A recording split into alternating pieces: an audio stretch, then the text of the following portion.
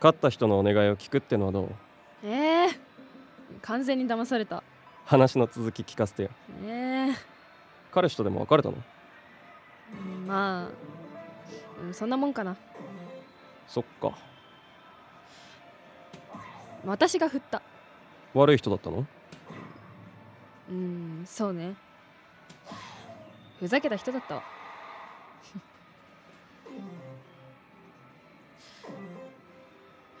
私はなんか見る目がないんだよね。でもこれで気兼ねなく立てる。旅行？留学、交換留学、イタリアに行きたくて。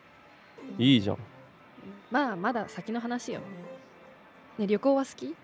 年末に予定してるよ。誰と？一人で？それとも友達？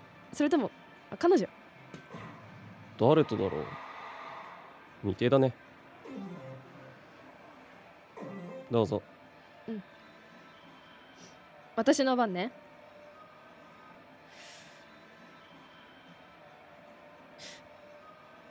あれ全然刺さんないな。慣れてないからだよ。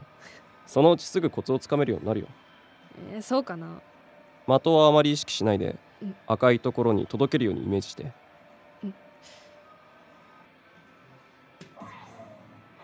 った！刺さった！おおやった！